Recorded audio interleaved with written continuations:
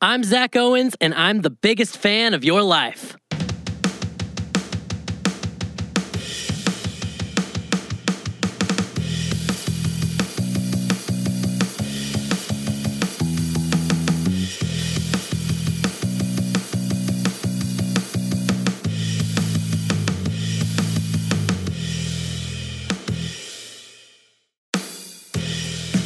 Welcome to the Biggest Fan of Your Life podcast. I'm your host, Zach Owens. I love learning from the major achievers, the famed celebrities, and outstanding experts.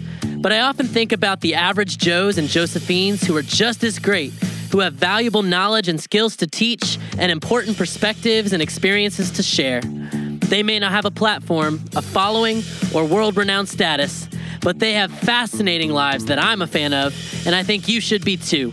So let's get to it. Welcome to the Biggest Fan of Your Life podcast.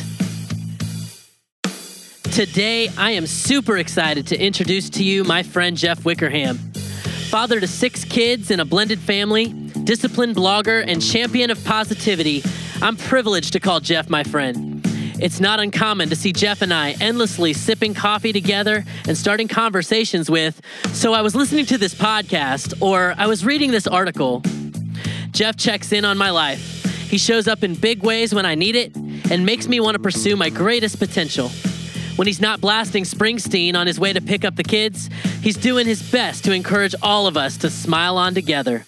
Ladies and gentlemen, this is my friend, Jeff Wickerham. Just kind of, that's it. That's the natural stuff right there. Cool. Well, it's Monday, and so it's a good way to get the week kicked off. Yeah. Talking with you, and we typically don't do it on Mondays. Usually, for whatever reason, meet towards the end of the week, so it's a little bit different. I know. Normally, it's like a Thursday or a Friday morning, and there's usually other people around, at least, you know? Besides Teeny, the third person in the room. There she is. Dog. There she is, just sleeping like a dog. Like a dog. Do you know how old she is? How old is she? 14. She's 14 years old. She's 14 years old, yeah. She acts like it, too, because all she does is lay around. She could totally get her driving permit. In dog years, she's way past that. That's nuts. That made me... So, somebody had told me the other day, do you ever feel like time goes faster as you get older? That's a pretty deep question to start with, don't you think? I mean, that's just where this is going, I guess. To answer you, I think time, I'm a math guy, right? So my brain thinks like that. So I know time is the same no matter what. And when you're going through it, it just seems so slow. But when you look back, it seems to go so fast. So I don't know if that answers your question or not, but... Well, and why is that? And I think I'd heard or read something about this phenomenon. And it's like when you're 3 years old, like you've got a 3-year-old, right?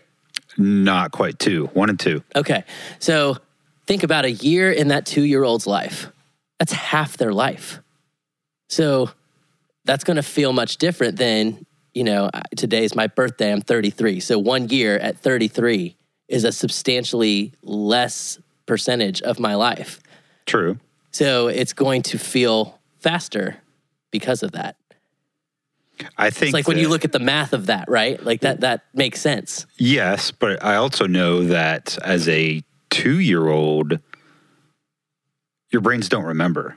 They learn how to go to the bathroom. Dempsey's peeing and pooping in the potty. So she's learned how to do that. She knows when it's about to happen. So she has trained her body to do that. But on the other hand, go back to September and... our 3-year-old dog died. And 2 weeks later, she had no idea who she was. She just, I don't remember anything from when I'm 2. And so maybe that goes to, when we get older, I just turned 40, and we have the capacity to remember more. And so as a 2-year-old, that's half your life when you turn 2. A year is half your life, but you don't remember it. I don't know. So listeners, this is exactly the kind of thing that Jeff and I will talk about on a monthly basis over coffee. So Jeff is one of my friends. Jeff is somebody that I am a huge fan of, which is why he's on the podcast today. And basically, we wanted to kind of invite you into a regular coffee conversation with us. Pull up a seat at the table and hear the things that we talk about, and maybe get the story around Jeff's life, because it's a pretty interesting one. I don't know very many people who live the sort of life that you live right now, with your family dynamic, with even just your life philosophy and some of those things. So we're going to get into that. Let's do it. So you remember the story probably better than I do about how it was that we started meeting for coffee. I had moved to your town in 2014 and we were part of the same church. But we weren't getting together regularly and really building this friendship until one day on Twitter. So tell the story as you remember it. Absolutely. So yes, Zach, we got together on a pretty weekly basis. He was on stage and I was sitting in the congregation at church, and so we were in the same room, but didn't really ever have many conversations. He was a pretty cool dude, and I liked him. I liked his personality and just his heart. So I can't remember exactly what made me do this. It was, to be honest, it was a podcast I heard it on. Go figure. That's a regular thing for us, is just always like, so I was listening to this podcast, or yes. So yes. There it is. So I was listening to it, and one of the thing that kickstarted our relationship was go to somebody, whether it's a loved one, a friend, a coworker, anybody that you care about, and ask them, if you could assign a number between 1 and 10 to how you are right now, what would that number be? And so I tweeted that, but I say twittered because I had to get it down to 140 characters. So I sent a message or sent a tweet to him, said, hey, label your day 1 to 10. And he responded with, do you remember the number? I feel like it was 5 or 7. 7. Okay. It was 7. Something average, middle of the road. Well, and so I go back and I remember this. They said almost always when you ask that question, the person comes back with 7. Psychologically, it's not horrible because you don't want to tell people that your day's crappy. And it's usually, unless you're having a super good day, it's not going to be a 9 or 10. So 7 is a safe number. It says I'm okay. So that's what started it. And then I responded, I said, what can I do to get you to an 8?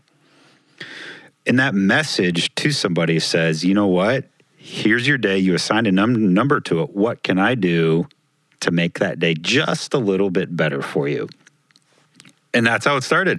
Yeah, because I said something like, let's get coffee, or something like that, right? Yeah. I'm sure we can go back and find it. In the Twitter archives. Yes, it's there. It's always there. But yeah, and so I think it was, let's get coffee. And so we scheduled it, and maybe it was within Was it later that afternoon or the next day? No, I think it was within the same week. I don't think it was that day from what I remember. But then you correct me if I'm wrong, I don't think we've missed a month. Since then, it's probably been 2 years. Gosh, has it really been that long? I think so. We're going to have to go back and find this. But yeah, I mean, at least I would say every 4 to 6 weeks, give or take, with holidays and, craziness of schedules and whatnot. Yeah. But yeah, so that's what started it all. It was because of a podcast that this friendship has started. And here we are recording a podcast. And here we are recording the podcast. That's awesome.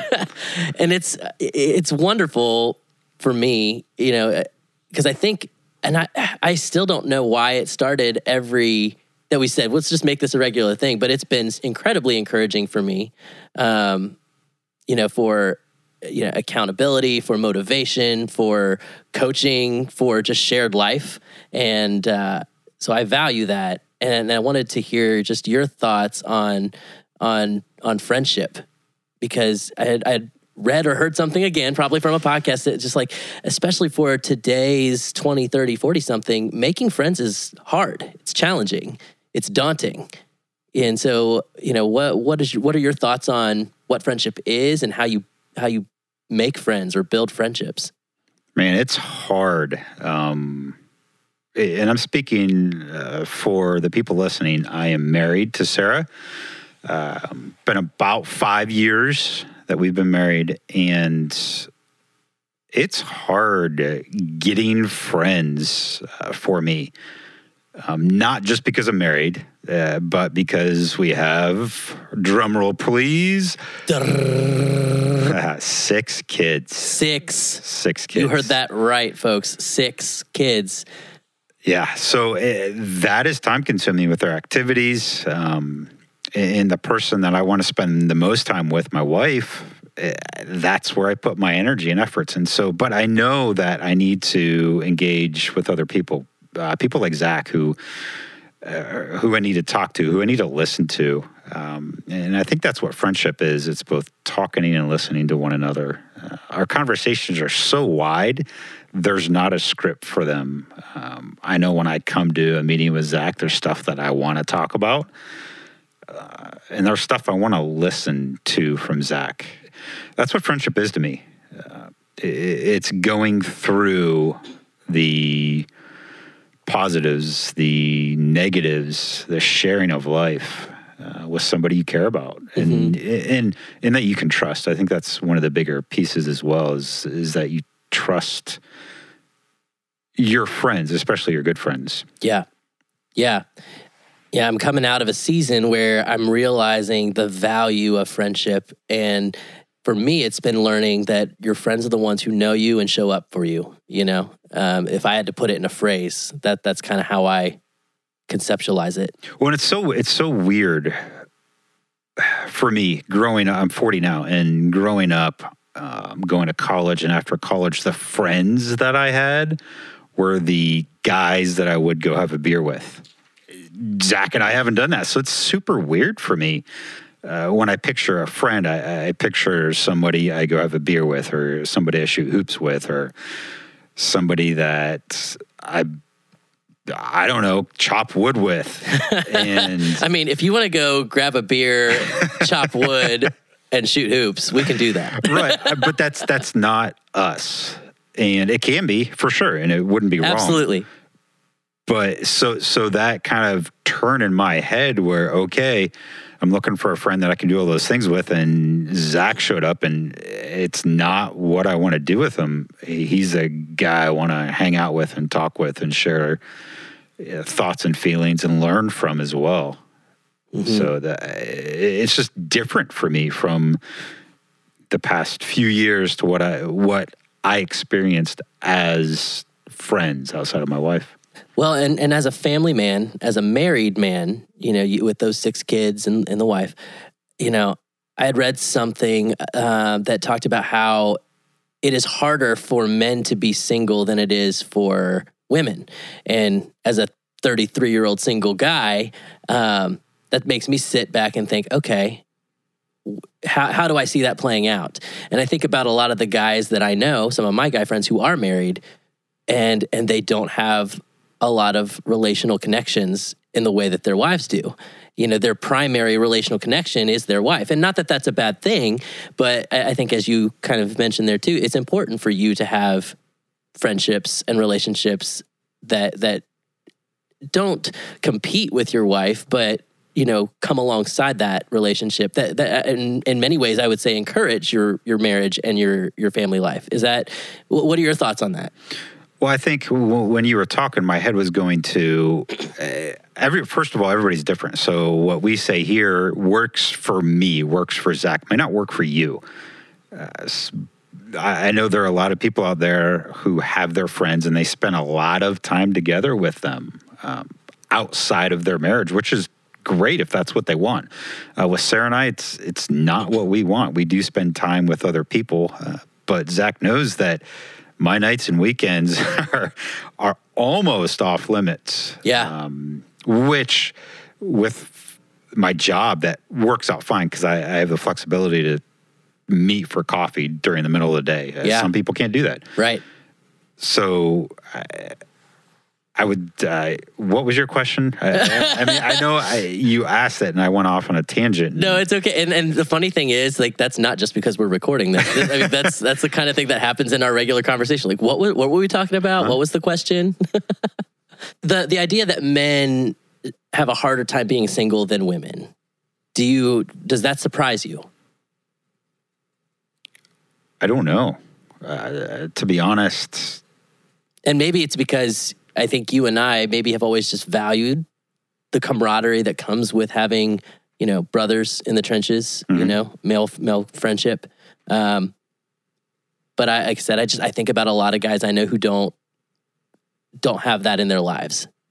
And I think about a lot of the 20s, 30s, and 40-somethings I know who have mentioned how hard it is to make friends when you're not in those environments to make friends as often. It's daunting. It is. So I go back before Zach and I became, quote, friends. I was in a lull, maybe. And this just occurred to me as I'm saying this.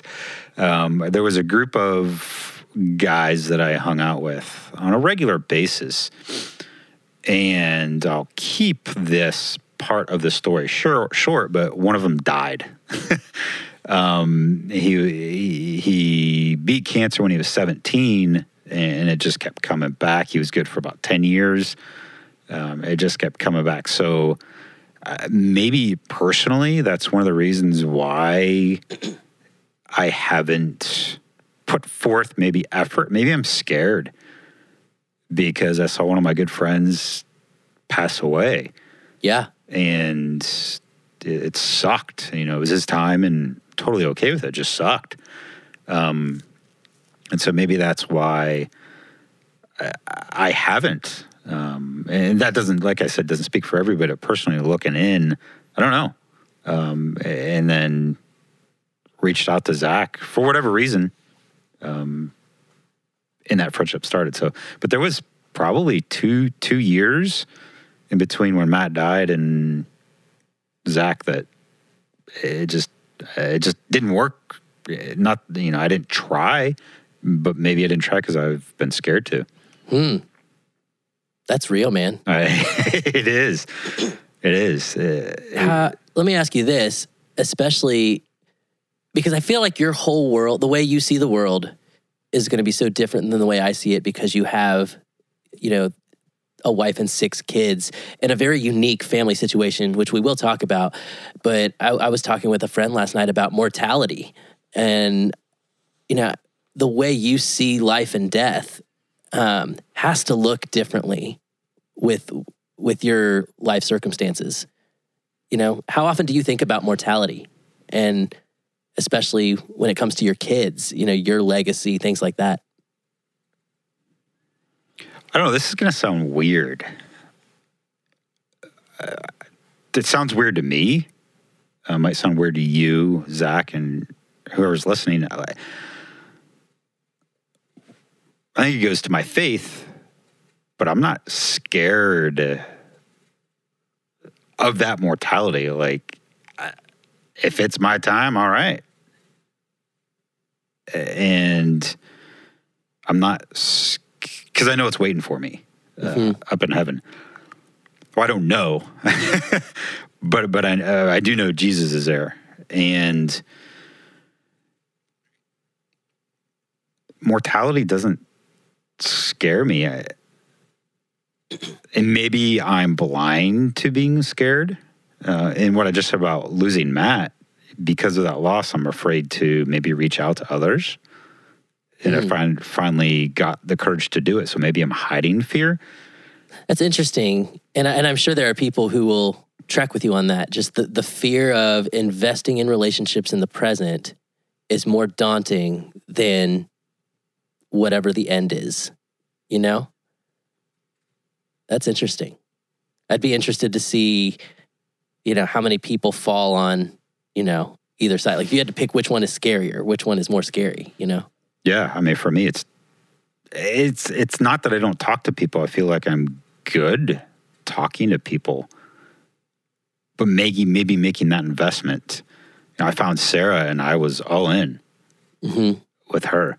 On a side note, some of you might be thinking, if you're a math person like me, they've been married 5 years and have 6 kids. What in the world? We'll get to that later. Yeah, mortality it's a big idea. It's a big concept, but it's just on my mind. And my sister went back into the hospital yesterday, and just with some chest pains, and they're doing some tests and things like that. And so it's just I think she's good, but it's just one of those things where, when life comes at you, you know what I mean? It just forces you to kind of look at it with that wide angle lens a little bit, and you think about, what does happen when we die, or what does happen if I die tomorrow? How does that impact life? How does that, all the things I leave unfinished, all those things, and I know how I wrestle with that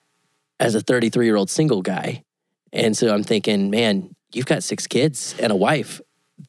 How do you wrestle with that? Yeah. Like, do you think about, like, if something happens to you, how would Sarah and the kids, how would they manage? I don't know. And I say that because I don't know, but also because, like, I know they would figure it out. And that might be an odd way of looking at it. Like, I feel I have value in Sarah's life. I feel I have value in all 6 of our kids' life. And it would suck and they would be sad, but they'd figure it out. And it would be your hope that they would too, right? That they would. No, I don't think it's my hope. I know. Oh, okay. But that's how I feel. I have faith, and I know they will. I always have said, that should I get married one day, I want to make sure that part of my wedding vows are that I cannot and will not be everything to you, and you cannot and will not be everything to me. It's not possible. That's a high bar, and that's a lot of pressure, and it's just not realistic. And so I think the idea too of if something should happen to me, I would want my wife to move on with life, not to forget, but to be okay. And I want her to feel the same, that we get the joy of each other, but we don't need each other to live, and that's hard because it's kind of a shot in the romantic, the romantic story of things. But I mean, in reality, I think it's healthy. I would say it's very rare that 2 people who fall in love both die at the same time. I would say that percentages wise, very, very, very low. And so, yeah, I look at it the same way. Is we're probably not, and it's weird talking about dying, but we're probably not, Sarah and I both aren't going to die at the same time. And so, yeah, I'm going to miss her, or she's going to miss me. And if it was her time, I am going to do everything I can for these kids. And she would do the same. I don't know. I'm not scared. I'm not, I agree that with love, yeah, you can't be everything for the other person. You just can't. I agree. Let's talk about love, and let's talk about marriage for a second, because... A second? Well, I know, for you and Sarah, you guys have a very, very cool story. But I know that's also a big passion for both of you, is to encourage people in their marriages.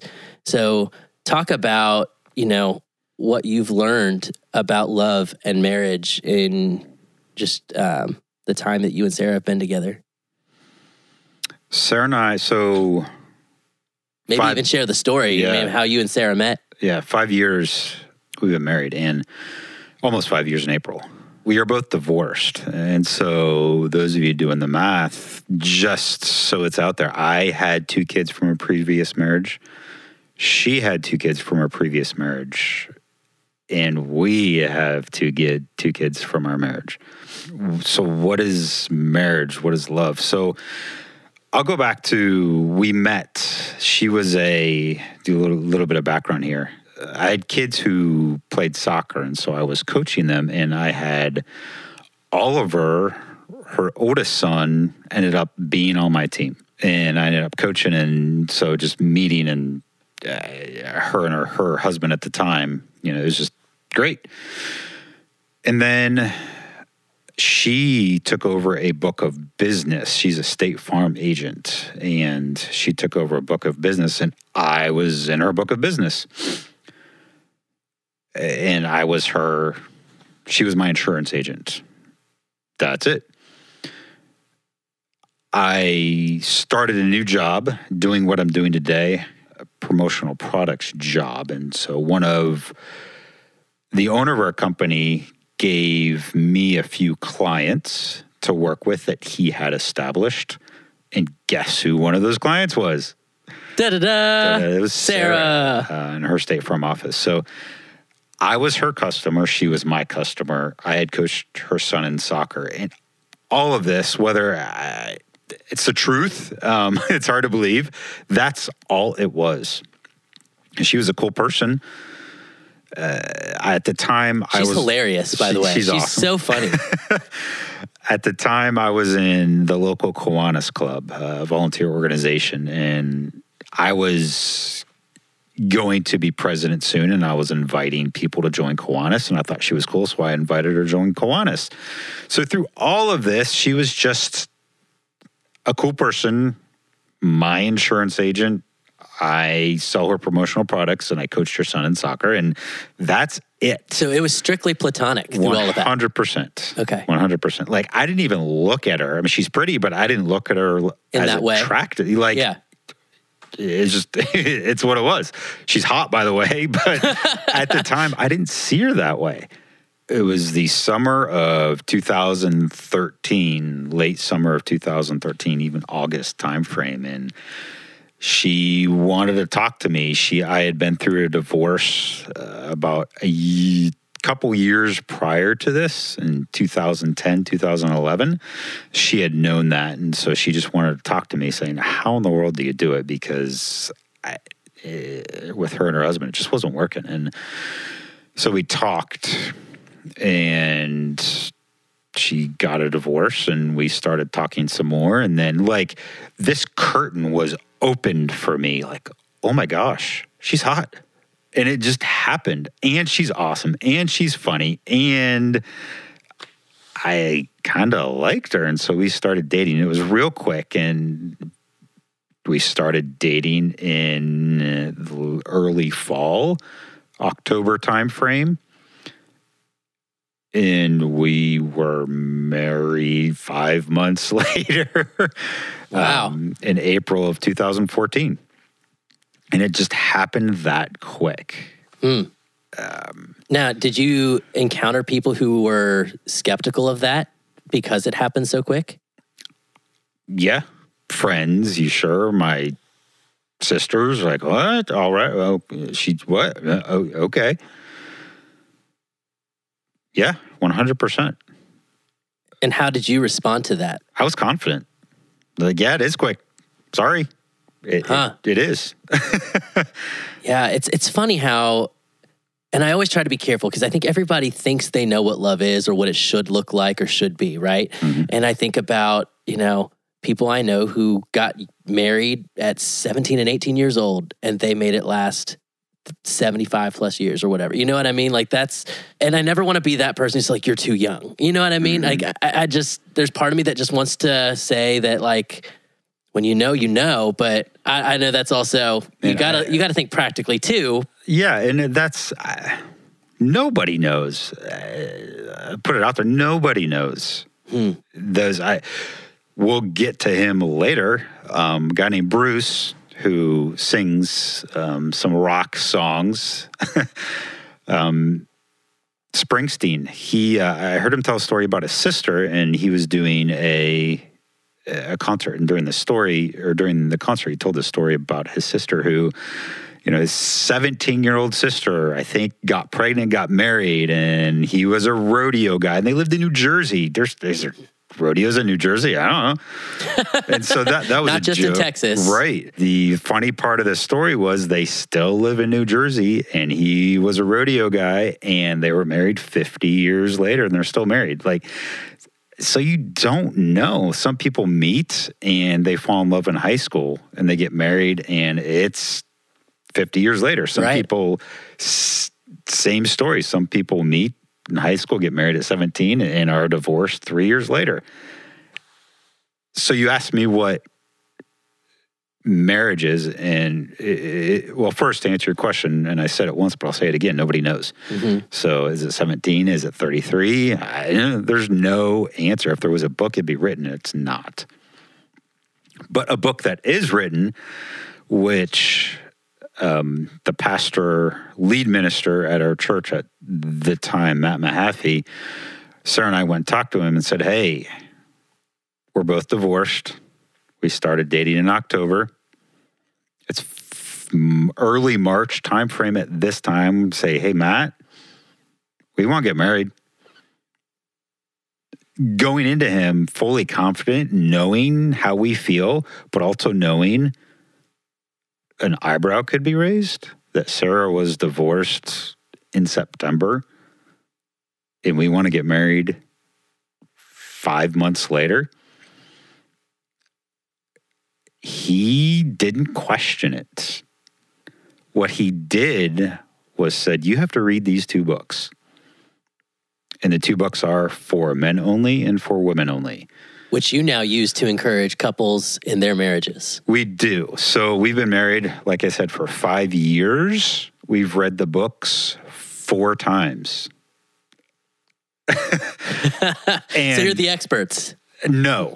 That's why we keep reading. We keep learning. Yeah. Which is a huge part of growth in general. But I definitely, as a married couple, what are you doing to encourage and grow in that? Yeah, it's so marriage is something. Just had this conversation last Friday, and marriage is something I equate it to sports or playing an instrument or your job. You have to work at it. Continuing education. If you are LeBron James, you are extremely talented, extremely gifted, arguably the best basketball player who ever lived. He works and works and works and works at basketball. He studies. He shoots. He practices. Kobe Bryant the same way. He'd be the first guy in, last guy out. Tom Brady, again, arguably the best quarterback ever to play the game, the first one in, the last one out. He works. Marriage is the same way. You have to work at it. Sarah and I made a commitment to each other to work on our marriage specifically every year. What does that mean? That means taking a weekend. It means for us, taking a weekend and doing a study, going to a marriage retreat, something of that nature on an annual basis, because we have to work on it. We work on it every day, and it's hard. Yeah, especially with 6 kids, I'm sure. It is. But we also know taking the time away from those kids, taking the time away from our jobs to focus on our marriage and to learn how to make each other better. It sounds like you're saying to the listeners who are married, continue to work at it, continue to learn, continue to invest. And I don't know if there are any... If it's what you want. Yeah, and if there are, specific things that you and Sarah do, you mentioned the retreats and the studies and things like that. But I'm also thinking, I'm here on the other side of you as a single 33-year-old guy who, I could get married or not get married in my life and be okay. I actually had a coworker ask me the other day when I told her, I was like, I'm going to be 33 next week. And she's like, why aren't you married? And I said, I honestly, it just doesn't feel like a priority for me right now. But I know some of my peers who they know they want to be married. They want a family, and that's great. So what would you say to some of them? They know they want to be married. How do they, what are some things they can do to prepare themselves for marriage, even if they're not in a relationship right now? Because you've lived that as well, right? You've lived the single guy bachelor life for a season or two, you know? So just what are you, any suggestions for the single folks? No. It's a horrible answer, but I don't have a good answer for that question. Because when I look back, how do you practice marriage? You have, for me, to answer that question, you have to be married. So good at relationships. How do you practice relationships? Well, and maybe that's it. Yeah, maybe that's it. It's just work on the things that you would work on in a marriage and just apply it to the general pool of relationships. You know what I mean? How do you commit to friendship? How do you invest in, you know, your parents, your siblings? How do you communicate? You know, there are definitely still resources out there you can use to learn on how to grow a relationship. I used to teach interpersonal communication, and it's one of those things I think we all think we do well. But man, there are some great strategies out there if we just were aware of these dynamics that we could actually maybe find better, healthier relationships.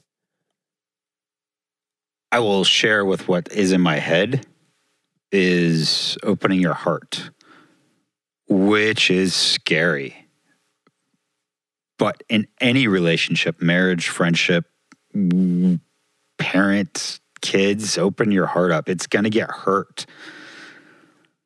But when you open up your heart, you give the opportunity to the other person saying, I trust you. And when you open up your heart, you have to trust the other person or it won't work. Right. And it's kind of one of those things I've learned you have to pair with the fact that everybody's human. So understanding that because you're human, you're going to let somebody down and somebody's going to let you down too at some point. And that's where trust and grace go hand in hand. Perfection is a scary thing because nobody's perfect. And I tell Sarah she is not perfect. And she tells me I'm not perfect. But we're perfect for each other in our brokenness. And that is the piece of advice I would give to people who aren't in a relationship or aren't married and looking to do so, is realize that the other person is not perfect. So in some ways, adjust your expectations, right? Like you're not going to find the perfect person. You're going to find a person. Yes. And, you know, looking at them in grace and hopefully they will do the same. And that's what's going to make a really good, a really rich relationship. Yeah. When you fall in love, you have the puppy love. Everything seems perfect. And you put those, in my opinion, you put these blinders up and you see the person on the pedestal and they seem perfect. And then you realize through time and experience, and I learned this, that they're not. Like, I didn't know this going in. And they're not perfect. And in spite of those imperfections, I choose to love Sarah. I choose to know she's not perfect. And she chooses to know, with my imperfections and my quirks and things that make her mad about me, she still loves me in spite of those things. What would she say is like your worst habit? Goodness gracious. I would ask you to comment on hers, but we'll she's not here to defend herself. So right. We'll ask you, what would Sarah say is your, worst habit, weirdest quirk, or, the imperfection she loves most about you, maybe, is a great way to phrase that. I count when I brush my teeth. You count? I count, yes. Each area gets 8 seconds. And that's how you brush your teeth. And anybody who says differently is wrong. Wow. I don't know that. I'm just kidding. Not kidding about that. That is a funny one that. Which I'm sure hearing Sarah comment on that is hilarious. I don't know.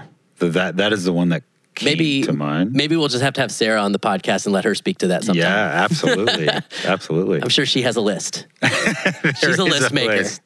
She's good at that. Which when you're a mom to a family with 6 kids, you have to have some sort of structure and list. She gives that to our family. Ironically, and we might get into this, we might not. I feel like I am more whimsical, unstructured, and she is more of the structured. And it's so weird because I look at parts of my life which are extremely structured, and there are other parts of my life where I am not structured and can go in any which way. So talk about, you've mentioned the unique family dynamic that you have with the 6 kids and the blended family scenario. And again, there has to be order. There has to be structure and coordination with all those schedules, dance class, sports, all those kind of things, whatever. But in that blended family dynamic that few of us, I think, can relate to, in the way that your family looks like, talk about some of the joys of that and some of the challenges of that. All right. Well, here we go. So the challenges that we're facing, we have a shared parenting. Both Sarah and I have shared parenting. So we have, as it stands right now, and I say that because when we started off with, we only had 4 kids, but now we have 6. So we have 6 kids Sunday evening through Wednesday when I take them to school. The 4 older kids, 2 of mine and 2 of Sarah's, go to their other parents' house Wednesday through Friday when they get to school. And then we do every other weekend. So what does that look like? This week it looks like Sunday, or this past actually Friday, we had the kids, all 6 kids this weekend through Wednesday morning when I take them to school. We go from a 8-person family down to a 4-person family Wednesday night and Thursday night, and then this weekend, Friday, Saturday, until they get back with us on Sunday. So all those specifics I wanted to share with you to let you know our 4 of the older kids go to somebody else's house. That is what's hard. Sarah and I have different parenting techniques, skills. We're different people, so we look at things differently. I hate to use the word all or none, so I'll say most parents in a traditional setting where they're not divorced and have kids, they lived with them the entire time, have opposing viewpoints on parenting. So Sarah and I have those, which I feel is normal. Then you add in another household who has another viewpoint on parenting, and then another household who has another viewpoint on parenting, and that compounds the different viewpoints. It makes it that much harder for the kids. Mm-hmm. How do they act? How are they supposed to act? How are they being taught to act? All different. And so that is one of Sarah and I's biggest challenges, is having 3 different households that our kids live in. Mm-hmm. That is a huge challenge. How do we deal with it? When the kids get to our house, we almost have to, and again, I'm not saying the other houses are wrong or bad. What I'm saying is it's just different. Yeah. And so when they come back, we almost have to retrain them. And I'm assuming the same thing happens when they go to their other parents' house. Mm-hmm. They have to retrain them for what the expectations are there. That's super hard on our kids. Yeah. It's hard on us as parents too. But I also think about the value in that is it's teaching them adaptation, flexibility, understanding, what the, expectations are in this environment versus a different environment. And while that can be confusing for a kid, I think about all the time as an adult, how many times I have to look at a situation and assess how I need to interact in that situation and what choices I need to make and things like that. So, yeah, I think it's easy to look at that and say, oh, that's so hard on the kids. But maybe it's not. Maybe it's actually a blessing in disguise in some way. Does that make sense? It does. And I'll respond with, I feel it's hard on the kids. But to your point, it also is a piece of ammunition in their tool belt. Yeah. For when they continue to grow and develop as humans and as individuals. It's just another experience they have that they can use when they do get in those different environments. Because we all have been in different environments where we have to act differently. And it's part of learning and growing as an adult. The thing that I worry about as a parent is how are these kids learning and how they behave and act, and how will it show up later in their life? I don't know. And you can't control that. Nope. Yeah. Well, and so the challenge is, those dynamics of family households, multiple family households with different viewpoints on parenting. For those who are step parents, what advice do you have for them as a stepfather? Especially, I know I've talked to some different step parents who talk about, I feel strange disciplining a kid that's, not my kid. You know what I mean? In terms of that's how they say it. Mm-hmm. And I don't know. Like, what's your advice on how to step parent well? Man. Do you feel like you step parent well? I feel there are times I'm scared to. The answer is yes. I feel like I do it well. But there's times where I'm like, I'm not touching this situation. I don't know. Mm-hmm. But I do feel that I'm not scared to step in and mm-hmm. parent, be a disciplinarian, hold the kids accountable. Yeah. And I'm thinking about a situation we talked about some time ago where you engaged, one of Sarah's kids' biological father and asked him, talked with him about some things. And I thought that was really commendable. So I forgot about this. One of the, time frame, forgive me, it might be wrong. So I would say within 2 months of when Sarah and I started dating. Now, keep in mind, Sarah and her ex-husband got divorced, I think, in September, beginning of October, and we started dating in October. Mm-hmm. It's going to sound weird, I asked Eric, her ex-husband, out on a date. On a mandate. On a mandate. So we went to BW3's, and we had a beer, and we talked, and I told him I'm not here to replace him as a dad. I'm here to love his kids, and I'm here to love Sarah, and it's not going to be easy. And I said, we're not going to be good friends. We could be, but I don't have that expectation. Okay. I'm here to partner with you on this. And we hung out. That's huge. I have to sit with that for a second because that's a huge statement to say, because oftentimes I feel like the step parents can feel like they're at odds, like that they're almost on opposing sides. And but for you to say, I want to partner with you in parenting your kids. I do feel that way. And I would assume he feels that way as well today. But I think it helped in raising Oliver and Marley to know that I'm not here to replace him. And yes, I think it's weird and it's odd, and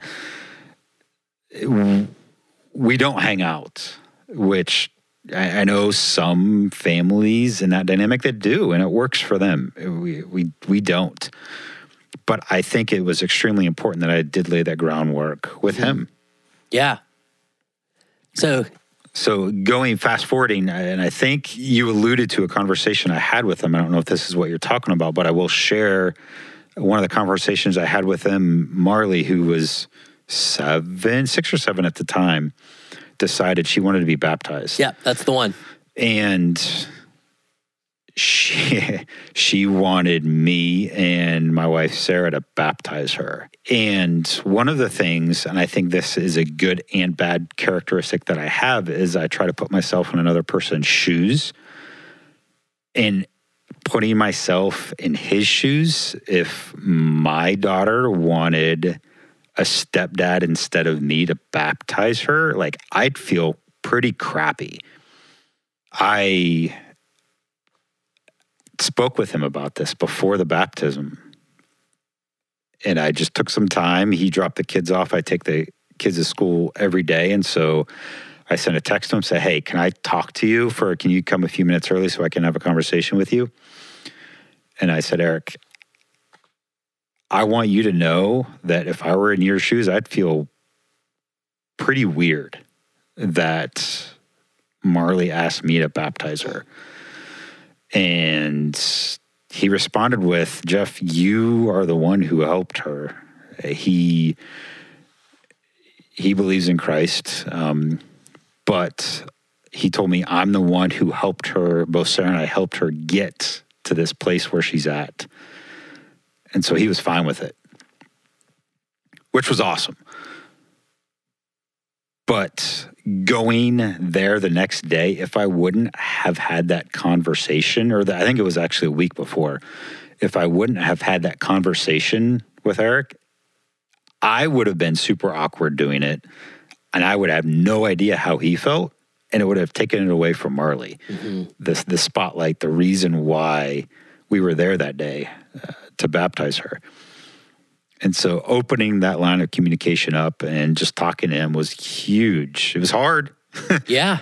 It was hard, but I needed to let him know. Right. Like, I respected him in being Marley's dad enough to talk to him about that. Man, that's huge I think there's a lot from this that anybody out there who is a step parent or in a blended family situation can learn from or think about for their own. So thank you for sharing all that. You're welcome. Talk before we close that topic, just the joys of this blended family that you live in, the kids, all of that. You know, what's maybe one of the great joys of the dynamic that you live? So I didn't have a goal. I knew I was going to have 2 kids. I have 6 now. No big deal. Yeah, I knew I was going to have 2 kids. And then life happened, and I found Sarah, and then we had 4. And it came as a miracle that we have 2 more. I'll spend a minute or 2 on this. I was married, and at the time, my wife and I decided we weren't going to have any more kids, so I had a vasectomy. That means I can't have any more babies. I met Sarah. We decided... First of all, I don't like surgeries. I don't like hospitals, not in a negative way, not in a way that is just like, And so having surgery down there was super not fun. We decided to have a reversal done, and there was less than a 50% chance it would even work. I didn't even know that was a thing. Yeah. Until you had shared this with me. Like, I was like, you can do that? You can undo that? Yeah. I didn't either. And we decided to give it a try. It was not cheap, but we wanted to have that connection of kids through us. I had the surgery a year and a half later. It was to the point where Sarah gave up. She's like, it's not working. It didn't work. They told us it was a 50% chance the surgery would even work. I remember. Maybe even a 20 or 30% chance after that having a baby would work. Yeah. I remember this season. I don't think we were meeting regularly, but I remember praying for you guys through that. It was tough because we wanted kids and it wasn't happening. And I know there's people out there that have been trying to have kids for 10 years. 2 of my best friends in college didn't have kids. Mm-hmm. And they tried, did everything they could, and they tried. So I don't want to make it sound like a year and a half is long, but it was tough. Right. And she said, I'm done trying. I can't get my hopes up. I can't do this anymore, month after month after month after month. 3 weeks later, we found out we were pregnant. Wow. And it was, God said, you know what? I got this. And Sarah needed to let go. Yeah. That surrender piece of it. Surrender. And just like that. Yeah. We had Dempsey. I was going to say, that's Dempsey. Yeah. And she's got a kind of a cool story, too, with her name. Yeah. Right? She's named after one of the best United States soccer players, Clint Dempsey. And so we fell in love, got married, watched the World Cup the summer of 2014. Clint Dempsey was playing. We decided that if we were going to ever have a kid, girl or boy, his name was going to be Dempsey. How cool. Yeah, that was 2014. Dempsey was born in 2017? You're a math guy. No. Yeah, I know. I'm horrible. I should know when my kids were born. 16. You have a lot to keep track of. We'll give you a pass. I should know. 2016. Because she's 2 and she'll be 3 in 2019. So there you go. So we talking about 2014 to 2016. We had a name picked out. And so Sarah gave birth to Dempsey. I tweeted at Clint Dempsey saying, hey, just want to let you know, we all had the 4 other kids, both Sarah and I bought Clint Dempsey jerseys, and we got that picture in the hospital room holding Dempsey, and yay, and tweeted at him, and nothing happened. I'm like, okay. About a week and a half later, I'm like, you know what? Twitter's weird. Sometimes people see him, sometimes they don't. So I tweeted at him again. He picked it up, and we ended up in Sports Illustrated. How cool. Because of that story, the Seattle Sounders, where he played his club team, sent us a Clint Dempsey signed jersey for Dempsey, which we have. It's just a super cool story. Yeah. So that's a story of Dempsey. Yay, we're happy. We got our child. It's a blessing. Christmas comes around and like, what are we going to do? We have our kids for Christmas. Next Christmas, we're not going to have all the kids. Dempsey's going to be by herself. What in the world are we going to do? We had 5 kids. We were done. A few days after that, we went to the zoo. Sarah wasn't feeling well. I think it was December 28th, actually. We're struggling. Like, how are we going to explain this to Dempsey? Where it's going to be 5 kids one Christmas and then 1 next Christmas. Like, gosh. Oh well, we'll figure it out. God figured it out for us. We found out we were pregnant December 28th. Wow. Total accident. Weren't expecting it. Kind of freaked out. Nellie was born, and we couldn't imagine life without her. Yeah. But it's one of those things where we didn't think this was going to be the answer God gave us. Yeah. But it was. I love those stories of how Dempsey and Nellie, came to exist in this world and just all of that. Talk about, so, we're talking about the joys of the blended family situation that you live. Yeah. Talk about the other kids, the 4. Yeah. So the joys of seeing them all having this big family, and it's weird. And I sometimes struggle with it. Other times I'm like, this is awesome. And the parts that I struggle with, when they come back from being at their other parents' house on Friday, I don't want to make this, it is what it is. I don't want to make it sound bad, but it's like they're not brothers and sisters. It's like they're best friends. And so when they get back, they play, they go outside, they play board games, they just hang out, play video games. And they have friends at school, but we rarely have other friends over at our house because I think they see themselves as friends. and they need each other, and they come back as best friends. Currently, their ages are 13, 11, 10, and 8. And that is the biggest joy I see with these kids is they're going to be, and it might not be this way, which is fine if it turns out not this way, but I see them as best friends. Yeah. Well, and I had the joy of spending your birthday with your family, and that was one of the cool things for me is to see your dynamic in action with all the kids and watching some of your older kids take care of the younger kids. Yeah, that is cool. As parents, it is super cool because they're almost like built-in babysitters. And with a 1 and 2 year old, we don't have to be hands-on, constant over them because the other kids watch them. Now, sometimes we do. When the kids say they're watching them and they're not, but that is so cool to see that dynamic and see the love that is just built in for Nellie and Dempsey by Oliver, Camden, Marley, and Audrey. It's so awesome to watch and for them to be the big brother and big sister, these two babies.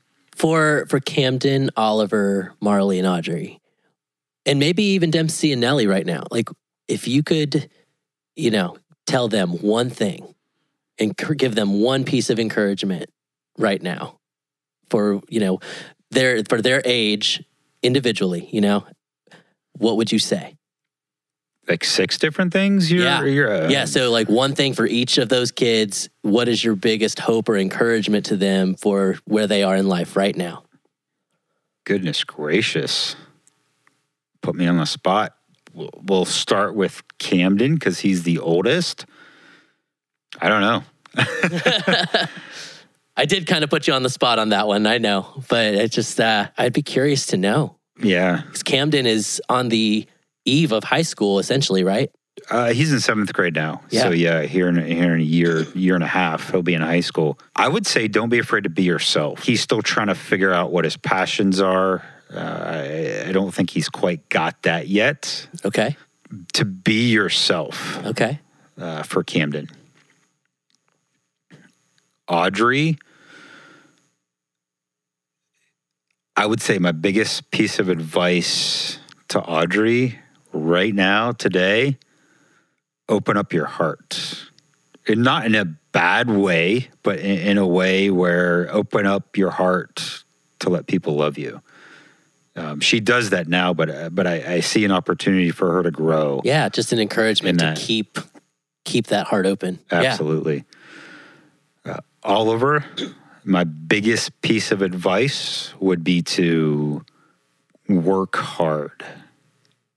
There are a lot of things that come naturally to him. With that, work hard, watch what happens. Like that will take him to the next level. Yeah. Wow. Yep. Okay. Biggest piece of advice for Marley. She's 8. Man, that's another tough one. Such a great kid. She's got quite a personality. She does. A little bit different than Audrey. I would say biggest piece of advice for Marley, she's a very, very, very loving kid. There are people that are attracted to her because she loves to talk and she opens up. I would say use that to find the people that need that extra love. Okay. So keep your eyes open for the ones who need the love that you can give. Absolutely. Yeah. In a friendship at school, I'm thinking specifically, just be on the lookout for that. Yeah. Man. Yeah, Dempsey, she's 2. Right, yeah. It's hard when they're that young, right? But I'm sure, I always am, and it's one of the things I love to ask parents is like, what little personalities are you seeing form in these beings? Yeah. It's more an age thing. So at 2 years old, it's hard for a 40-year-old person to say, think of others before yourself. But that's my advice to Dempsey is, at that age, all you see is you. So mine. Yeah. That's my toy. I want it back, Nellie. But see others. Mm-hmm. And for Nellie, who is 1, tell you what, Sarah has pointed this out. She has never had a kid, and from birth, this is her 4th, that loves so much and smiles so much. And she is a smiler. Hugs so much. So my biggest piece of advice for Nellie is to keep on being you. Yeah. Yeah. And Nellie and I have a special relationship because not too long ago, I was doing an exercise in my life where I was trying to do scary things. I was trying to live a more courageous life. And so I had identified 30 scary things to try and do in 30 days. And one of them was to change a baby's diaper because I had never changed a baby's diaper before. And Jeff and Sarah let me change Nellie's diaper. Yeah, but see that it counts and you cross it off a list, but there was no poop. It wasn't messy. There was some pee in it, but baby steps. Yeah, baby steps. He did learn how to do it and do it correctly. And so it was his first time doing that with Dempsey. It would be my 3rd child. That's a lot of diapers. You're well seasoned. I am well seasoned. And I forgot how to do it. And I was scared how to change her first diaper. Like, I never thought about that. Yeah, the distance. Yeah. Will I break her? Ages. What's going to happen? It's like I was scared. And it was my 3rd time having a baby. So totally understand the fear that you had. Yeah. Yeah. But you need to change your poopy diaper. We'll cross that when we come to it, maybe. Man, thank you for sharing all of that about life and family and marriage and all of that. Again, you live such a unique dynamic with that, and that's why I'm such a fan. And I know a lot of people are fans of your life because you keep a blog and you share a lot of your life and your family dynamic through that blog. And one of the things I admire most about Jeff is he's one of the most disciplined people that I know. I don't know if you see yourself that way, but there was a time a couple years ago when I sat down with a couple people who I viewed as disciplined. New year, trying to, get some new habits going, and you were one of those people. And I said, how do you do what you do? You set a goal and you go after it. And most of the time, I feel like you accomplish it, or at least make really strong headway towards that goal. And, I think it was that year maybe that you had, the year previous, you had blogged every day for a year. Mm-hmm. So talk about, maybe talk about your blog and what goes into that, but also how did you accomplish that? Like, how did you write every day for a year? All right, so I'm going to let the listeners in on something that happens quite often when Zach and I meet for coffee. I have to excuse myself to use the bathroom, and that's what I have to do now. So we'll be right back. That's awesome. I love that. So basically, I think I had asked you something like, there are a lot of people who are fans of your life because you post about it. You have a blog that you keep, and when it comes to discipline, you blogged every day for a year. So talk a little bit about what's in the blog, why you started it, and more so maybe how you managed to blog every day for a year. How did you accomplish that? All right, so Las Vegas is the answer. That's not a life philosophy, right? So what happens in Vegas stays in Vegas. Is their motto, and I didn't follow it. So I was in Las Vegas for an event for work. It's one of the largest trade shows in the country. I think it's the 4th largest. And leading up to the event, they had a keynote speaker. And the keynote speaker was a marketing guy, which that's what I do. And his name was Seth Godin. And he is somebody who blogs every day. His blog is called This Is Seth. And if you just type Seth in the Google machine, as he calls it, he'll pop up. Why does he pop up? He's not the best blog. He's self-admittedly not the best blog. He doesn't have a hit blog. If you type in the most viewed blogs, his is not like an individual blog. His is not on there. But what he does is show up every single day. I think it's at least 7 years where he's written every single day, maybe 10. I can't remember for sure. And hearing his keynote speech, I'm like, you know what? That's pretty cool. If you show up every single day, people will know you're there. People, you're alive. And I don't mean to say that as breathing, but you're just there. And you'll be there for them. You're not writing for them. I'm not writing. He's not writing for people. He's writing for himself. Mm-hmm. And I think that's one of the biggest keys in making the decision to write every day. So this trade show was at the beginning of the year. I came back and started a blog. The blog is called Smile On Together. And we can go back to the meaning of that in a little bit. But to answer that question, I made a decision to do it every day. One, to show up. But the other part of it was that I gained from him is it helps with creativity. It helps with ideas because, and this goes to Seth, if you write every day, not every day something is going to be good, but every once in a while, something good will come out. And if you keep going, if you keep writing, if you keep going and do it every day, it's a habit. And creating those habits is hard at first. So I chose to write every day for a year. I'll be honest and say I missed 2 days. I remember I missed 2 days and I just forgot.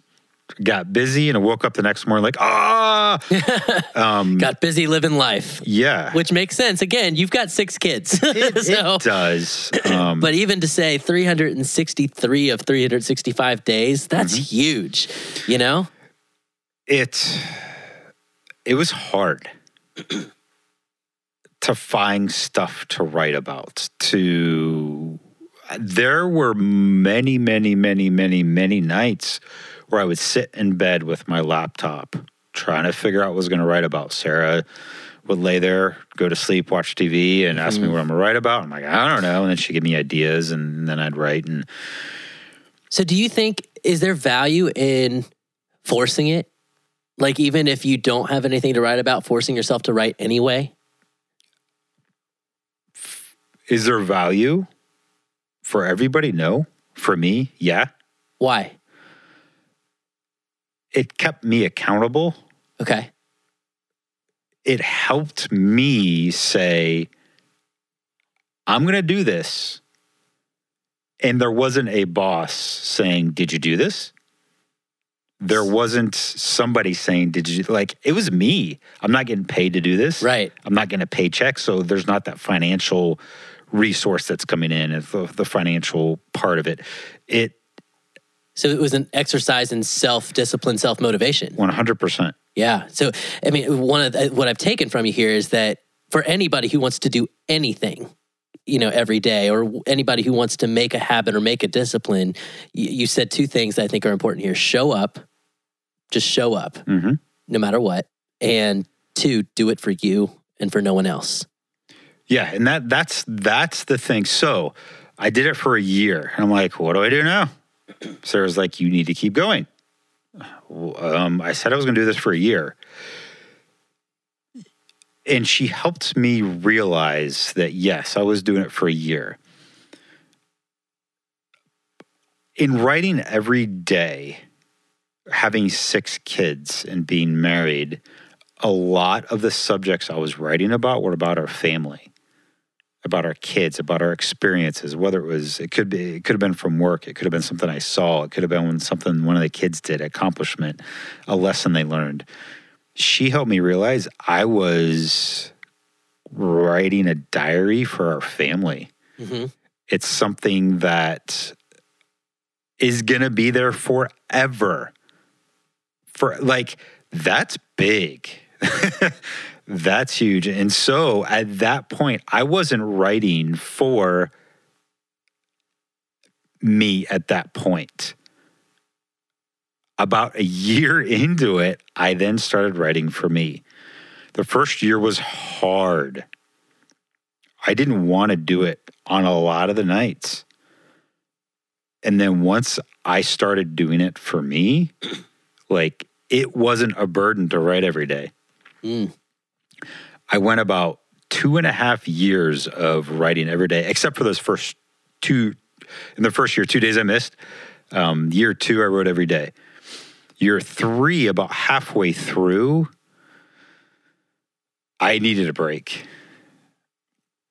I was in, ironically, Las Vegas, where I made the decision, I'm going to write Monday through Friday and take Saturday and Sunday off.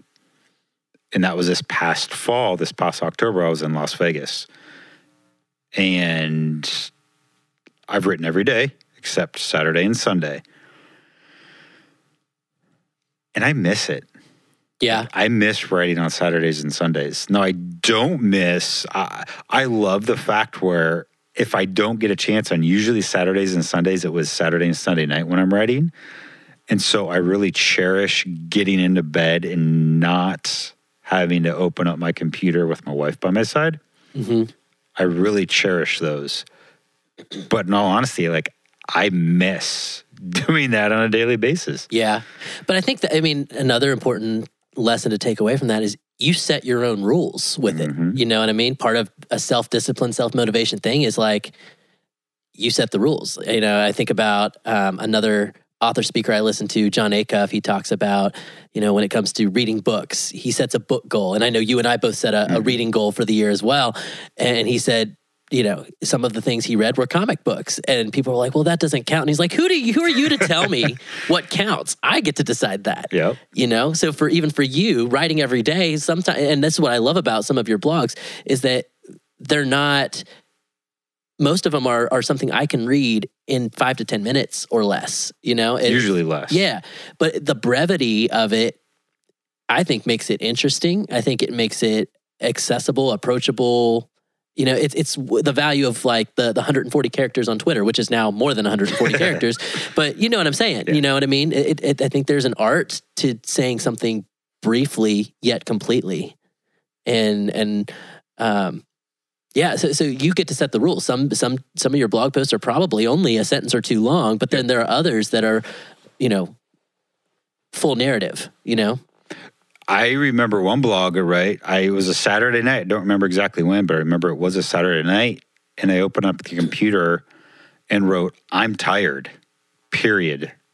Smile on together. And that's it. Yeah. But it was something I told myself I was going to do, and I did it. Yeah. And I listened to the radio the other day, and they were talking about, some new author and book, of course, and he was talking about 1%. Like, if you can do every day, what's one thing you can do to move yourself 1 percentage point towards that goal? So maybe that is, you know what, I'm doing 5 push-ups today, and that's working out, and that's more than doing nothing. You know, if you can get that mentality going, it's how you build that momentum. Ironically, it's how we started. How can I get you from a 7 to an 8 on your day? Just that little bit. And it's just like when you think about it in that way, it's so much easier to get started, or it's so much easier to say, you know what, I'm tired, period. I wrote today. But even, you know, like you said, your family legacy, to look back on that and to say, that night I was tired, and it sticks out to you. Mm-hmm. And you probably remember why you were tired, whether that was work related or something you'd done with family that day. Yeah. You know, you were tired, and that was it. Exhausted. Yeah. And I was done. That's crazy. So for anybody out there who wants to make headway in doing something every day, do you have any other bits of advice other than, you know, what you've shared? Show up. Yeah, there has to be a reason. Ooh. My sister's going to kill me. She's a dental hygienist. My dentist is going to kill me. But I'm a horrible flosser. And I saw no value in it because every time I tried to floss, I bleed and it hurt and I hated it and pointless. And the dentist throughout my whole life said, you need to floss every day. Like, okay, sure. I'd come back from every, twice a year dentist appointment. I flossed and it hurt and I quit with a trial size floss they gave me. And I was meeting with Zach and I told him, he didn't tell me, what's your goal? It was just, I think, a random day. I got back from the dentist and I said, Zach, I'm going to floss every day for 6 months. He's like, okay. And why? Well, one, because I wanted to see if I can do it. So it was like, hey, Jeff, you can do this. Let's come on, man. It's flossing. 2, I wanted to see I was doing a scientific test unscientifically by flossing every day, see if it did anything. Everybody told me, my sister, the dentist told me it would help. And so I decided to do it. And I flossed every single day for 6 months. And I did it.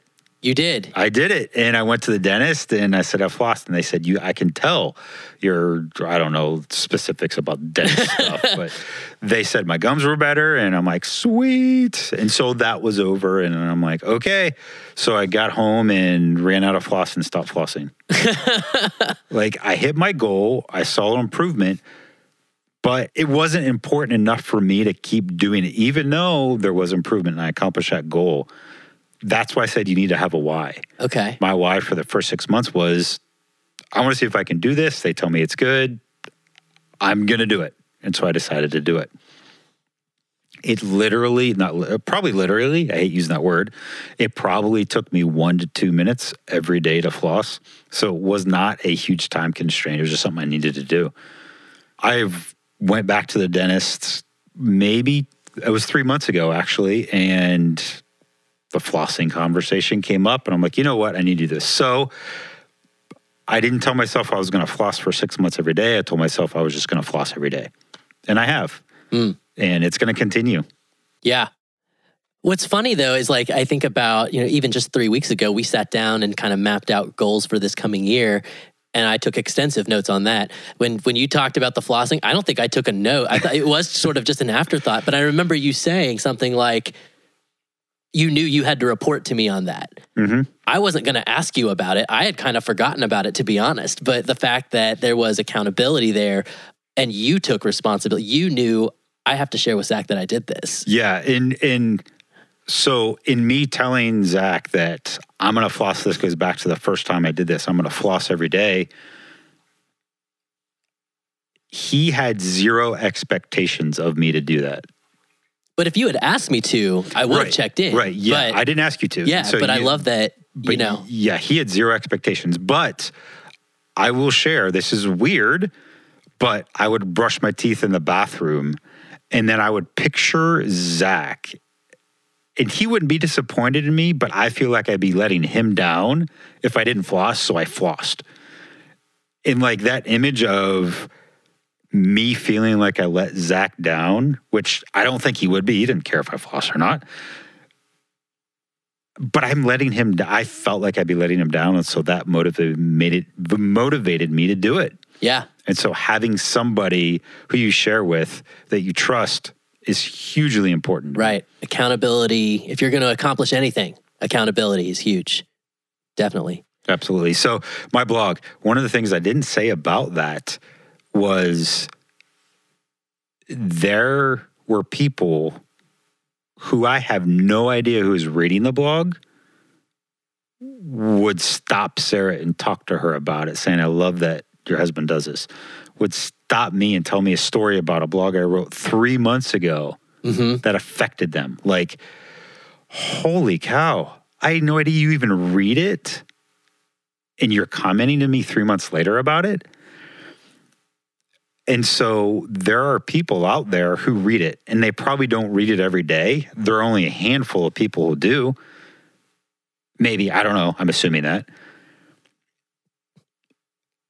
But in my head, kind of like Zach wasn't going to be disappointed. I don't know, if I didn't floss. There are people out there that might be disappointed if there's not something there. And so that is a sort of motivation for me. Mm-hmm. But in going back to what you said before, ultimately you do it for you and for your family, and that's your why. Absolutely. You know, that's the priority one. But priority two, I mean, it does give you some accountability to know that, hey, there are people out there that enjoy this, and I want to keep giving them content to enrich their lives, to enrich their day, which I know is huge for you. It is, yeah. And the meaning of Smile On Together, do you want to talk about that now? Yeah, because that's, I mean, I want you to share how that came about, because it is a life philosophy and is a huge, I mean, it is your blog, you know? Is. So talk about that, yeah. Sure. So the first Thanksgiving back when the Pilgrims, Sarah and my first Thanksgiving together. It was Thanksgiving Eve on a Wednesday morning. And at the time, I was doing a video, something self-imposed for work. And it was Thanksgiving Eve, and I pulled up on the Google machine, the thesaurus, and typed in the word thankful.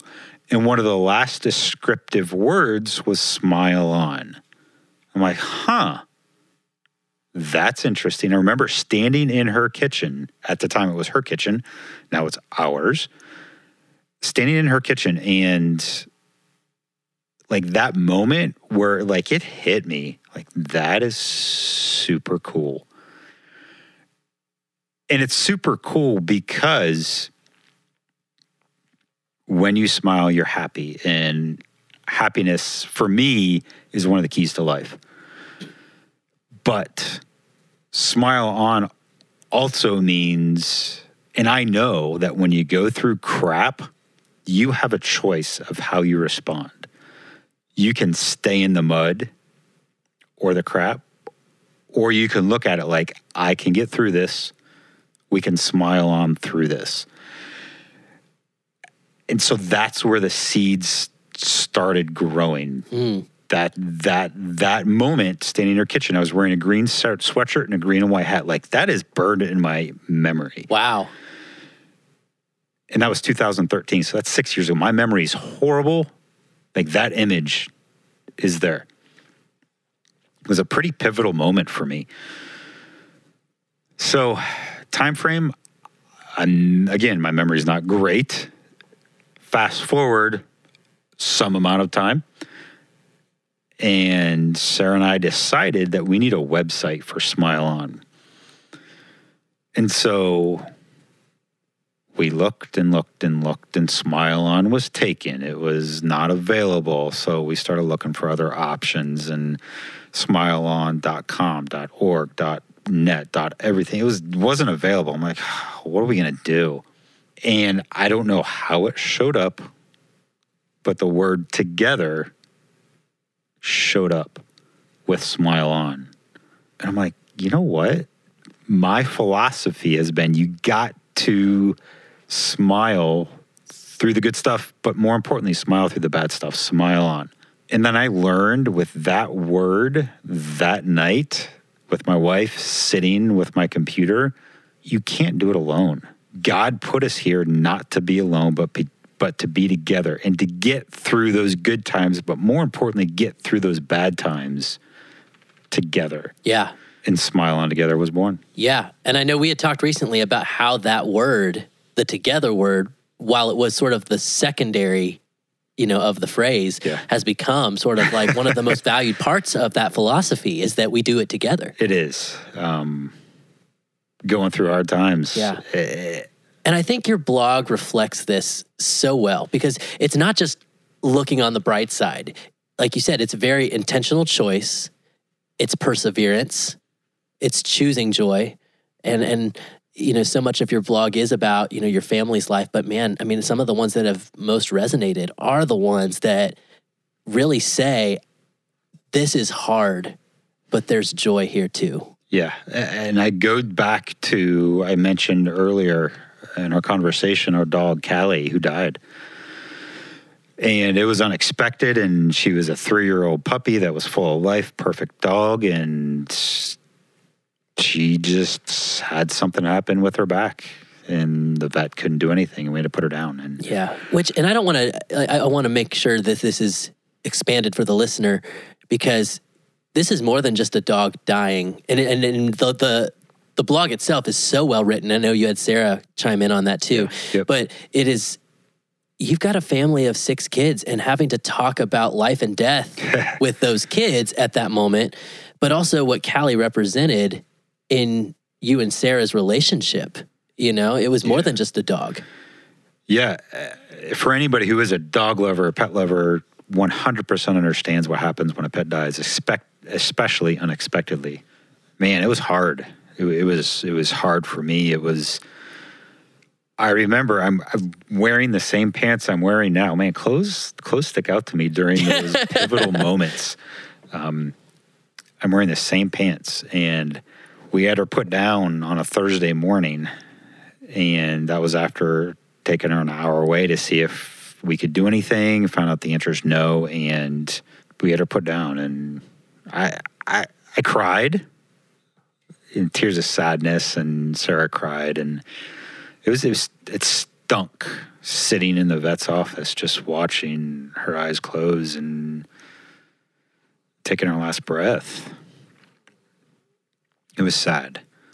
And I remember walking right where we're sitting now through the living room. I was brought to my knees. Like, I fell physically down on the floor and just lost it. Sarah had no idea. She was in the kitchen, came in, saw me on the floor and asked me what was wrong and just held me.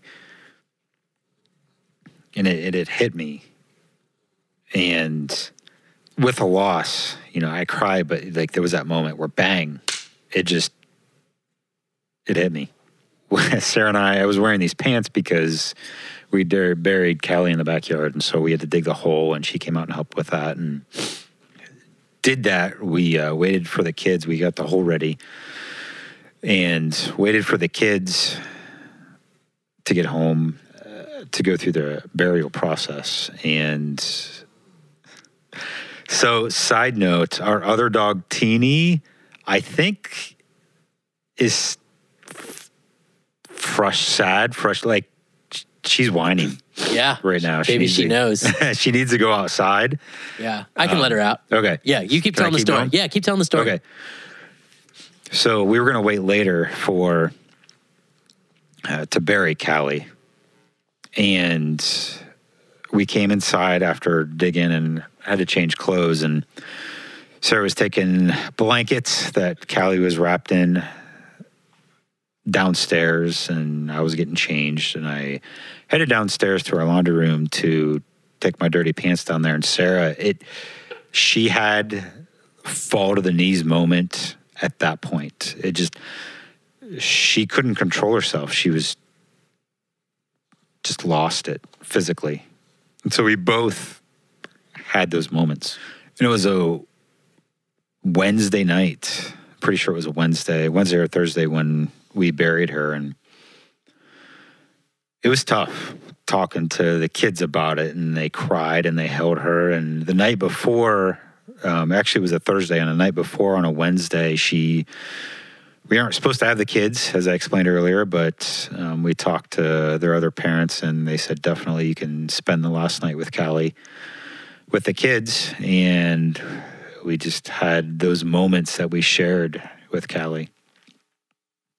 And so the next day, put her down and then went through, and each of us put something in the area where we dug that meant something to us individually with Callie. And for those of you who know the Rainbow Bridge story that goes along with pets, if not, look it up. Sarah read that, and kind of we ended that story of our life, or so we thought until we wrote the blog about it. And it was that blog got read a lot, and that is one that resonated with a bunch of people that came up months later to me and just said thank you for writing that. And I get to write every day, and I say I get to because it's just awesome. I get to do that, and I get to share my viewpoints and my stories and my life. But then there's those moments that make the blog that much more worthwhile, that help other people. Mm-hmm. Yeah, and I remember us talking about the ones that tend to get the most views, and not that we do it for the views, right? But just that resonate tend to be those ones about life and death. Yep. You know? Yep. I remember when Dempsey was born, right? Yeah. It was that blog with the jerseys, right? Yeah, it was a blog with the jerseys that Clint Dempsey retweeted the story that I wrote and that Sarah wrote. We wrote that one together, and yeah, it's about life. It's the hard stuff. It's the, it's the highs and the lows. Like you said, people, sometimes people think it's too much or it's too deep, but that's what we really want. I think that's what we want, somebody to meet us in our mess. We want somebody to, to be with us, to know that we're not alone. And I think your blog and your philosophy of Smile On do that for people. They do that. And I'm one of those people. And so I don't want to say I'm doing it for me. It's a constant reminder what is on my T-shirt or on my van, or it's sending a message. I was at a Habitat for Humanity. They have something called Restore here in Zanesville, and it's a place where you can donate stuff, and they're going to resell it at a very good price. And I dropped off a dishwasher there that we didn't need anymore, and I had a sticker on the back of the van, and we got to talk, and the guy helped me unload it, and I closed the door, and he saw the sticker. He said, well, that's pretty cool. Smile On together. And it was just, it's those messages, it's the positive message, because there's soapbox time, so much ugly in this world, and so much ugly that's reported. That's one of the other reasons I decided to write Smile On, because there is ugly, and I do write about that sometimes. But when I do with the death, I also make it a point for me to see and for others to see that there is a reason to smile, and we got to do that together. Yeah. So I think you're one of those people, sort of like myself, right? That we're looking for the thing. We're looking for inspiration constantly. You know what I mean? Yep. And so what has been something recently that has moved or inspired you? I said I'd mentioned it earlier, and I knew you were going to ask this question. And it is a question I've been asking a lot lately. It's Bruce Springsteen, and he is one of my favorite artists. And he's come up quite a lot in some of our coffee conversations. He has. He did an album recently. He was on Broadway, and I don't know the specifics, and I haven't researched it yet, but from what I gather, he put on a show on Broadway where he sang songs, but he also told stories. And the stories were about his life and about the songs that he sang in his life. I see Bruce Springsteen as one of those, he's an artist. But I never knew until I listened to this how much heart he has and how much he cares. And not to say I didn't think he didn't, but I didn't know the extent of which his music was about his life. There were 3 different times in listening to this album where I got tears in my eyes, where I was moved emotionally from hearing his stories about his dad, stories about where he came from, stories about the town he grew up in, stories about the town he went back to visit, to write, and how much that affected him. And he's an amazing storyteller, in my opinion. And that's one of the reasons why I love him. Not only, in addition to that, I should say, the other reason I love him is because he was introduced to me in such a pivotal point in my life, in my early teenage years, that have left an impact. When I heard Born to Run and what that song means to me and my dad, and I can smell the popcorn in the gym and where he coached and took me, where I heard those songs and the warm-up of the Perry Panthers high school gym. Like, I smell the popcorn when I hear that song. But to hear the story behind the song, wow. Yeah. Yeah. And I remember us talking about, the music we listen to in middle school tends to be the music that sticks with us most throughout our lives. And for you, that's Springsteen. Yeah, that's definitely one of the artists, and he's been around. It's just so that is inspire might not be the word, but touched me and brought definitely me to you. Emotions. Right. And like I remember hearing one of these first songs from this album, and I played it 3 times in my car, hit the rewind at the beginning of the song button on the Sirius radio and listened to it. And I sat in a parking lot right before I was going into a meeting at church, and I listened to it again. Like I delayed going in so I could listen to it again, and I just felt alive during that moment. Don't you love those? I need to maybe put that playlist together for me, because I can think of those moments where I had to pull over because the song was hitting me that hard in that moment. It is. And so when you say put together those playlists, I think that playlist is there and helps you remember certain times of your life. But when it comes up unexpectedly, specifically I'm talking about when the song did, it hit me. And that was that moment where it's the song, it brings back the memories, but it also caught me in a time and when it needed to catch me, and I wasn't in a bad place, but man, I was ready. I didn't know I was ready until I was ready. Man. Yeah. And I mean, I love in our conversations how often music comes up. I'm a music guy. You're a music guy. How often podcasts come up, books, if you had to recommend a podcast or recommend a book to our listeners right now, which ones would you recommend? Just name a few that have just really helped you along in your life. We mentioned him before by calling it Tim, but it's Tim Ferriss's podcast. Okay. He's done for those of you who aren't aware and know him, just look on your podcast for Apple iTunes, or if you have Google, wherever you get your podcasts, and type in Tim Ferriss with 2 R's and 2 S's, and you'll find him. He interviews people, and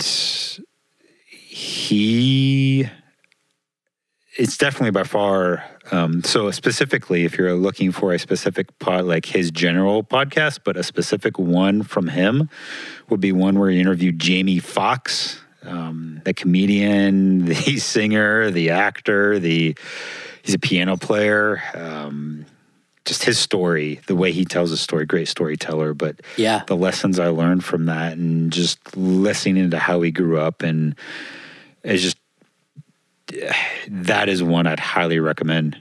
Yeah. And you actually got me listening to him through our meetings together. Mm-hmm. And I've started, listening to him here every now and then. And the episode I always come back to is the one where he sits with author Cheryl Strayed at South by Southwest. I listen to that often, actually. So yeah, good stuff over there, Tim. Absolutely. The other one that I want to throw out there, where it's one of those moments where I listened to it and got chills, is where he interviewed a guy named Jocko Willink. And just do the Google search and you'll find that. But he was a Navy SEAL, and an intense guy. It's an investment in time. A couple hours. So is the Jamie Foxx one, but well worth your time to listen to Tim's interview with Jocko Willink. Yeah. Another podcast that 2 other ones I'll throw out there is one called Serial. It tells stories, 3 different seasons, 3 different stories. So SERIAL. Well worth it. And the other one that's just fun to listen to is This American Life with Ira Glass. Mm-hmm. Yeah, and we're not getting paid endorsements for any of that. but again, just when I sit at the table with Jeff and we sip coffee and talk about life, there's always a podcast recommendation or an episode we've listened to, a book we're reading, an article we've read. And so, I mean, Sarah makes fun of us because of how often we said, I was listening to this podcast, but it's true. It's great. It's true. And I love being able to share that with other people too. And thank you for sharing so much of everything you've shared over the course of, what's probably going to end up being close to 2 hours, but that's good. That's awesome. So one last question I have for you, you've mentioned Springsteen, and you're here right now sharing all this because I'm such a fan of your life. I want to know who name somebody that you're a huge fan of, can be big time famous person or, small town, nobody, it doesn't matter. Who are you a fan of? Sure. So this is going to be weird because I haven't spoken with this guy in a long time. And I would put him on my list of acquaintance, friend maybe, but a guy named Jamie Richardson. Jamie I knew I used to be involved with the Cub Scouts and he was a volunteer. And man, I don't know if he's ever not had a smile on his face. Extremely intelligent guy, very bright, very passionate. But anytime I had any kind of interaction with him, and it's not even in person, it could be over email, I get the sense of just full of positivity that comes through an email, that comes through easier to come through a phone call, and the easiest in person. But Jamie Richardson is a guy that has affected me, and he probably has no idea. I don't know if I've ever told him. I know I told him I liked how he behaved, but man, he is someone who not or directly, but is someone that came to mind that has affected me and how I choose to behave. Yeah. Just in that way. The other one is a guy who is more local and more knowledgeable. Again, a positivity away about him is Wes McCullough. Anytime I have any interaction with him, he makes me feel like I'm the most important person that ever walked this planet. Yeah, Wes does have that effect. It's just so awesome to be around him. So those are people that you kind of gave me a heads up on this question that I didn't think of. I didn't have written down, but when you said that, like, those people have impacted me, and they probably have no idea. Yeah, what they have. And I know there are people in my life, I'm sure in our listeners, you can think of these people, they have no idea. And why don't we tell them? What keeps us from doing that? What do you think? I don't know, but I'm going to tell them today. I mean, you're telling them now, essentially, hopefully, right? If they're listening. But, I mean, I'm going to get off, and later this afternoon, I'm going to send a note to them and say, thank you. Why? I don't know. I haven't had any interaction with Jamie in probably 6 years. With Wes, much sooner than that, but I don't correspond with him on any regular. It's probably been 3 months since we've said hi, even. I know when I was having interactions with them, I did tell them. I don't think about it. Yeah. Because I'm not asked. Right. Is the answer to the question. I don't think about it. And so maybe the imperative right now is that we're thinking about it, we're talking about it, so now to go do it. Yeah. You know? And I don't know if you're a word of the year kind of guy. I don't think you are. I think we talked about this. I can't stand it. Yeah. With the New Year goals and all that kind of stuff. And I think about it. And for me this year, especially coming out of a really hard season that was the end of last year, it was, my big thing is now. And, trying to, if I don't invest in some of these things now, I never will, is sort of the mantra around it. And so this podcast, writing new music, I need to do these things now. And so I think that same imperative applies here in that you're thinking about it. it's a 1-minute conversation of, hey, how you doing? Just want to let you know you matter to me, and you have influenced and impacted my life. That's huge. And can definitely bring that person's day from a 7 to an 8. Absolutely, yeah. And if it's from a 1 to a 2 or a 9 to 10, yeah, it has to make them feel better. It makes me feel better thinking about it. Right. Yeah. So listeners, whatever you need to do for somebody to bring their day just that 1 point in the positive direction, maybe that's a great takeaway from this today. Good stuff. Absolutely. Jeff, thanks for being here. Well, before we get off, I don't know if you said it, but I know this is going to be released later in the future, but today is Zach's birthday. It is. So I will spare everybody from singing happy birthday. I'll just say happy birthday to you, Zach. Thank you, Jeff. I appreciate it very much. And I appreciate your friendship. Again, the fact that we can get together and just talk life and keep each other accountable. I wish everybody that kind of friendship, that kind of person. And so thank you for embracing life the way that you do, encouraging us all to smile on together. And I hope everybody will go and check out your blog. They can find that. I know you post on Facebook there, but also it's through Blogspot, right? What's the URL? Yeah, it's through Blogspot, but the easiest way to find it, in all honesty, is to just go to smileontogether.org. Okay. You can find it there. There's links there. That's going to be the easiest way to find it. So just check it out there. So if you're a fan of Jeff's life after this podcast, follow his blog and you'll be able to track along with his family and all of the fun adventures that they're taking in life. So. Awesome. Well, Zach, thank you for having me on, and I appreciate. I know I'm not a big one-word person, but I'm happy you're embracing the now and doing this, giving me the opportunity to share. But doing this so you can share stories about people that you like and know and love. Thanks, Jeff. All right, man. Yeah, take care. You too. Thanks for listening to this episode of the Biggest Fan of Your Life podcast. If you have any thoughts or questions for today's guest, please email me at biggestfanofyourlife@gmail.com, and I'll get in touch with them for a response, and maybe we'll even talk about it on a future episode of the podcast. And if you're a fan of this podcast, I'd love it if you would like, rate, share, comment, review, and or subscribe to our podcast on whatever podcast listening platform you're using.